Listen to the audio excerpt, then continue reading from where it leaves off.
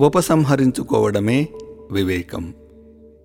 తాబేలు తన అంగములను అన్ని వైపుల నుండి లోనికి ముడుచుకొనున్నట్లుగా ఇంద్రియములను ఇంద్రియార్థముల నుండి అన్ని విధముల ఉపసంహరించుకునిన పురుషుని యొక్క బుద్ధి స్థిరముగా ఉన్నట్లు భావింపవలను అని శ్రీకృష్ణుడు చెప్తున్నారు. శ్రీకృష్ణుడు ఇంద్రియాలకు చాలా ప్రాధాన్యత ఇస్తారు. ఎందుకంటే అవి మన అంతర్గత బాహ్య ప్రపంచాలకి మధ్య ద్వారములు వంటివి.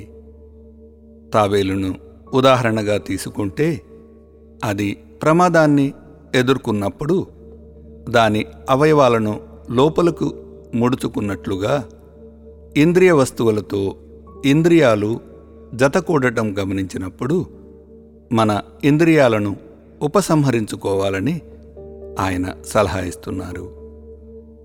ప్రతి ఇంద్రియానికి 2 భాగాలు ఉంటాయి. ఒకటి బయటకు కనిపించే కన్ను వంటి బాహ్య ఇంద్రియ పరికరం.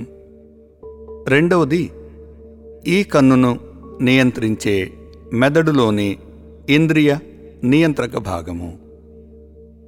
ఇంద్రియముల ఇంద్రియార్థముల మధ్య పరస్పర స్పందనలు 2 స్థాయిలలో జరుగుతాయి.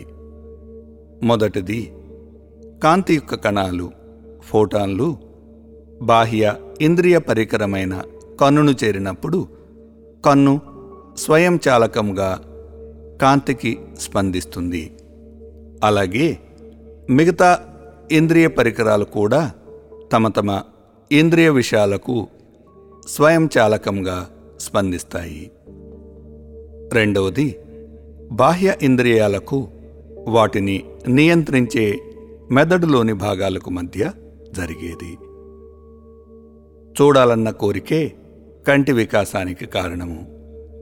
ఆ కోరిక ఇప్పటికీ ఇంద్రియ నియంత్రక భాగంలో ఉంది.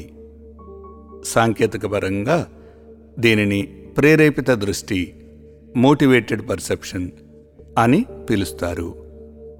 ఇక్కడ మనం చూడాలనుకుంటున్న వాటినే చూస్తాము, మనం వినాలనుకుంటున్నదే వింటాము, కానీ సమగ్రాన్ని చూడలేకపోతాము. ఇది క్రికెట్ ఆటలో ప్రత్యర్థికి అనుకూలంగా ఉండే అధిక నిర్ణయాలను మనం ఊహించుకుని అంపైర్ అన్యాయం చేస్తున్నాడని నిర్ధారించుకున్నట్లుగా ఉంటుంది. శ్రీకృష్ణుడు ఇంద్రియాల గురించి ప్రస్తావించినప్పుడు ఆయన కోరికలను ఉత్పత్తి చేసే ఇంద్రియ నియంత్రక భాగము గురించి మాట్లాడుతున్నారు. అందుకే మనం మన ఇంద్రియాలను భౌతికంగా మూసివేసినప్పటికీ మన కోరికలను సజీవంగా ఉంచడానికి మనసు తన ఊహాశక్తిని ఉపయోగిస్తుంది. ఎందుకంటే మనసు ఈ నియంత్రాలన్నింటి కలయిక కాబట్టి. ఇంద్రియ నియంత్రకాలను ఇంద్రియాల యొక్క భౌతిక భాగం నుండి వేరు చేయమని శ్రీకృష్ణుడు ఈ శాస్త్రీయ శ్లోకం ద్వారా మనకు మార్గనిర్దేశం చేస్తున్నారు.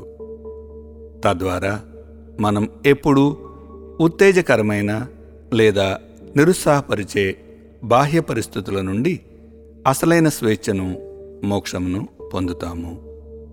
అటువంటి పరిస్థితుల నుండి ఎప్పుడు వెనకడుగు వేయాలో తెలుసుకోవడమే వివేకం.